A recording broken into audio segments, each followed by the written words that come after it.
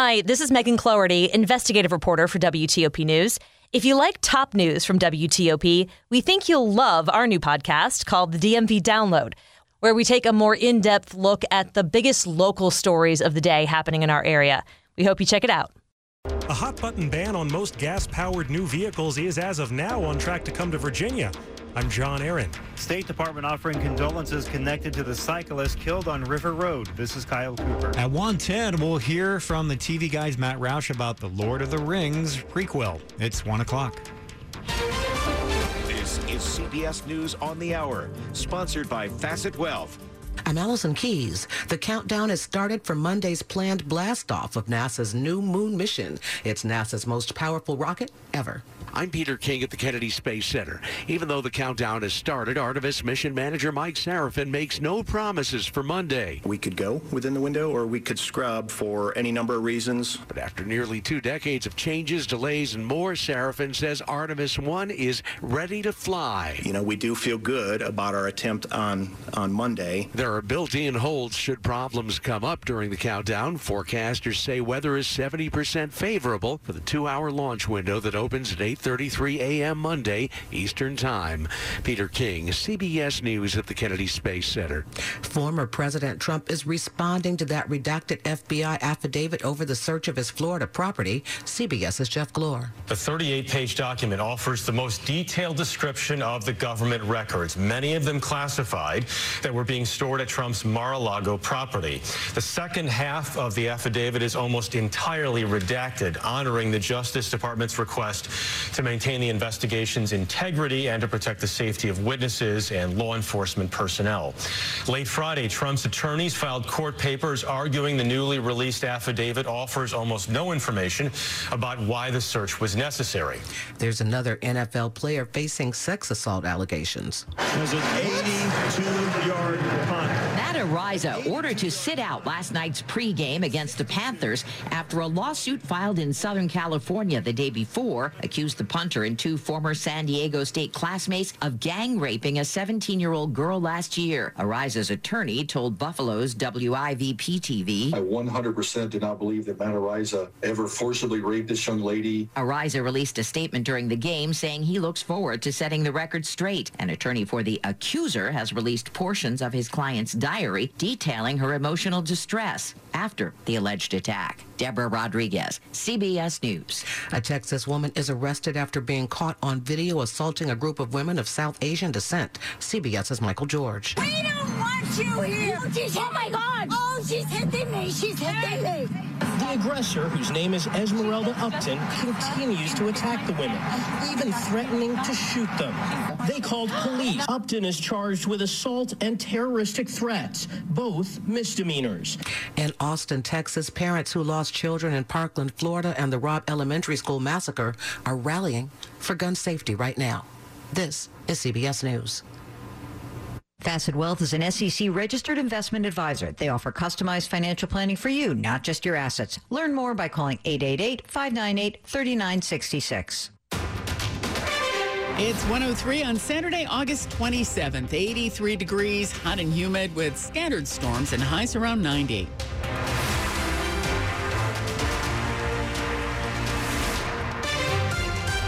Good afternoon. I'm Sandy Kozel with the top local stories we're following this hour. A family is getting more than $200,000 in a settlement after suing Montgomery County in response to a troubling interaction involving their young child. $275,000 is the settlement being paid out to Shanta Grant, the mother who argued that 2 Montgomery County police officers terrorized her son in January of 2020. I don't want to hear it. You better stop. Police body cam video shows the officers berating the 5-year-old boy and grabbing his arm because he had walked away alone from East Silver Spring Elementary School. County Executive Mark Elrich says he supports the lawsuit settlement. He says the incident has led to better training in how officers should interact with students. Nick Iannelli, WTOP News. A new report detailing what led to the death of a Frederick County firefighter last year is placing blame on the department. The after-action report blames the Frederick County Fire Department's culture and systems for the death of Captain Joshua Laird. It details the conditions as firefighters responded to a house fire on Ball Road last August, pointing out the crew didn't have knowledge of how long the fire had been burning or the extent of the damage. Laird entered the home and was not told to leave by the operations assistant chief, despite issues with getting water to the burning house. Laird fell through the floor and managed to call for help, but the report points to a lack of coordination and crew integrity during rescue efforts. His last communications was, quote, "Hey guys, tell my family I love them." Melissa Howell, WTOP News. Virginia's governor calls this ridiculous, but as things stand now, the Commonwealth is set to follow California's lead when it comes to phasing out gas-powered cars. California has approved a plan requiring all new cars, pickups, and SUVs sold in the state to run on electricity or hydrogen by 2035, with 1/5 allowed to be plug-in hybrids. Virginia is actually on track to adopt the same plan because of democratically backed legislation from 2021 that linked Virginia's emissions standards to California's. Governor Glenn Youngkin says he is, quote, already at work to prevent this ridiculous edict from being forced on Virginians. Republicans in the House of Delegates, who now control the chamber, also say they'll push to unlink Virginia's standards. Democrats control the state's Senate, and a caucus spokesperson notes that every Democratic senator supported the 2021 bill. John Aaron, WTOP News. No word yet whether a truck driver will face any charges for crashing into and killing a State Department employee who was riding her bike in Bethesda. Police say the woman killed is 42-year-old Sarah Langenkamp, and the State Department is extending its deepest condolences.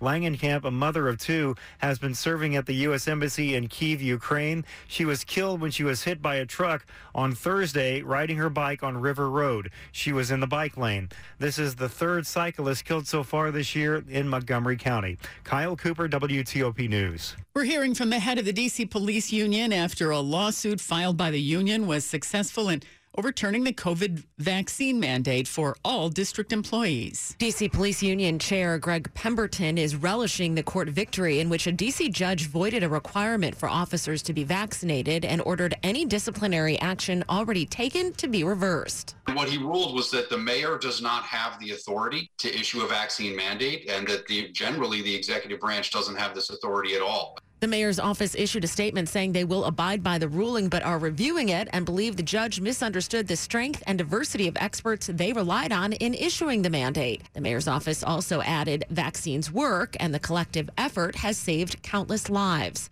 Jenny Glick, WTOP News. Coming up after traffic and weather, a show that TV Guide's Matt Roush says is expensive and beautiful. It's 107. Have you been wanting to give your home or apartment a fresh new look? Perhaps furnish an Airbnb? Or maybe you need help setting up your home office? Come in today during Court Furniture Outlet's annual Labor Day sale and let Court's friendly and knowledgeable furniture consultants help you find everything you need to live and work in comfort and style. Court Furniture prices are always super low because they lease their furniture for use in model homes, movies, and television, by home stagers and corporate offices. And when the furniture comes back, they sell it for pennies on the dollar. Now save even more during Court's annual Labor Day sale on an incredible selection of new and previously leased furniture and decor for the home or office. All on sale, in stock,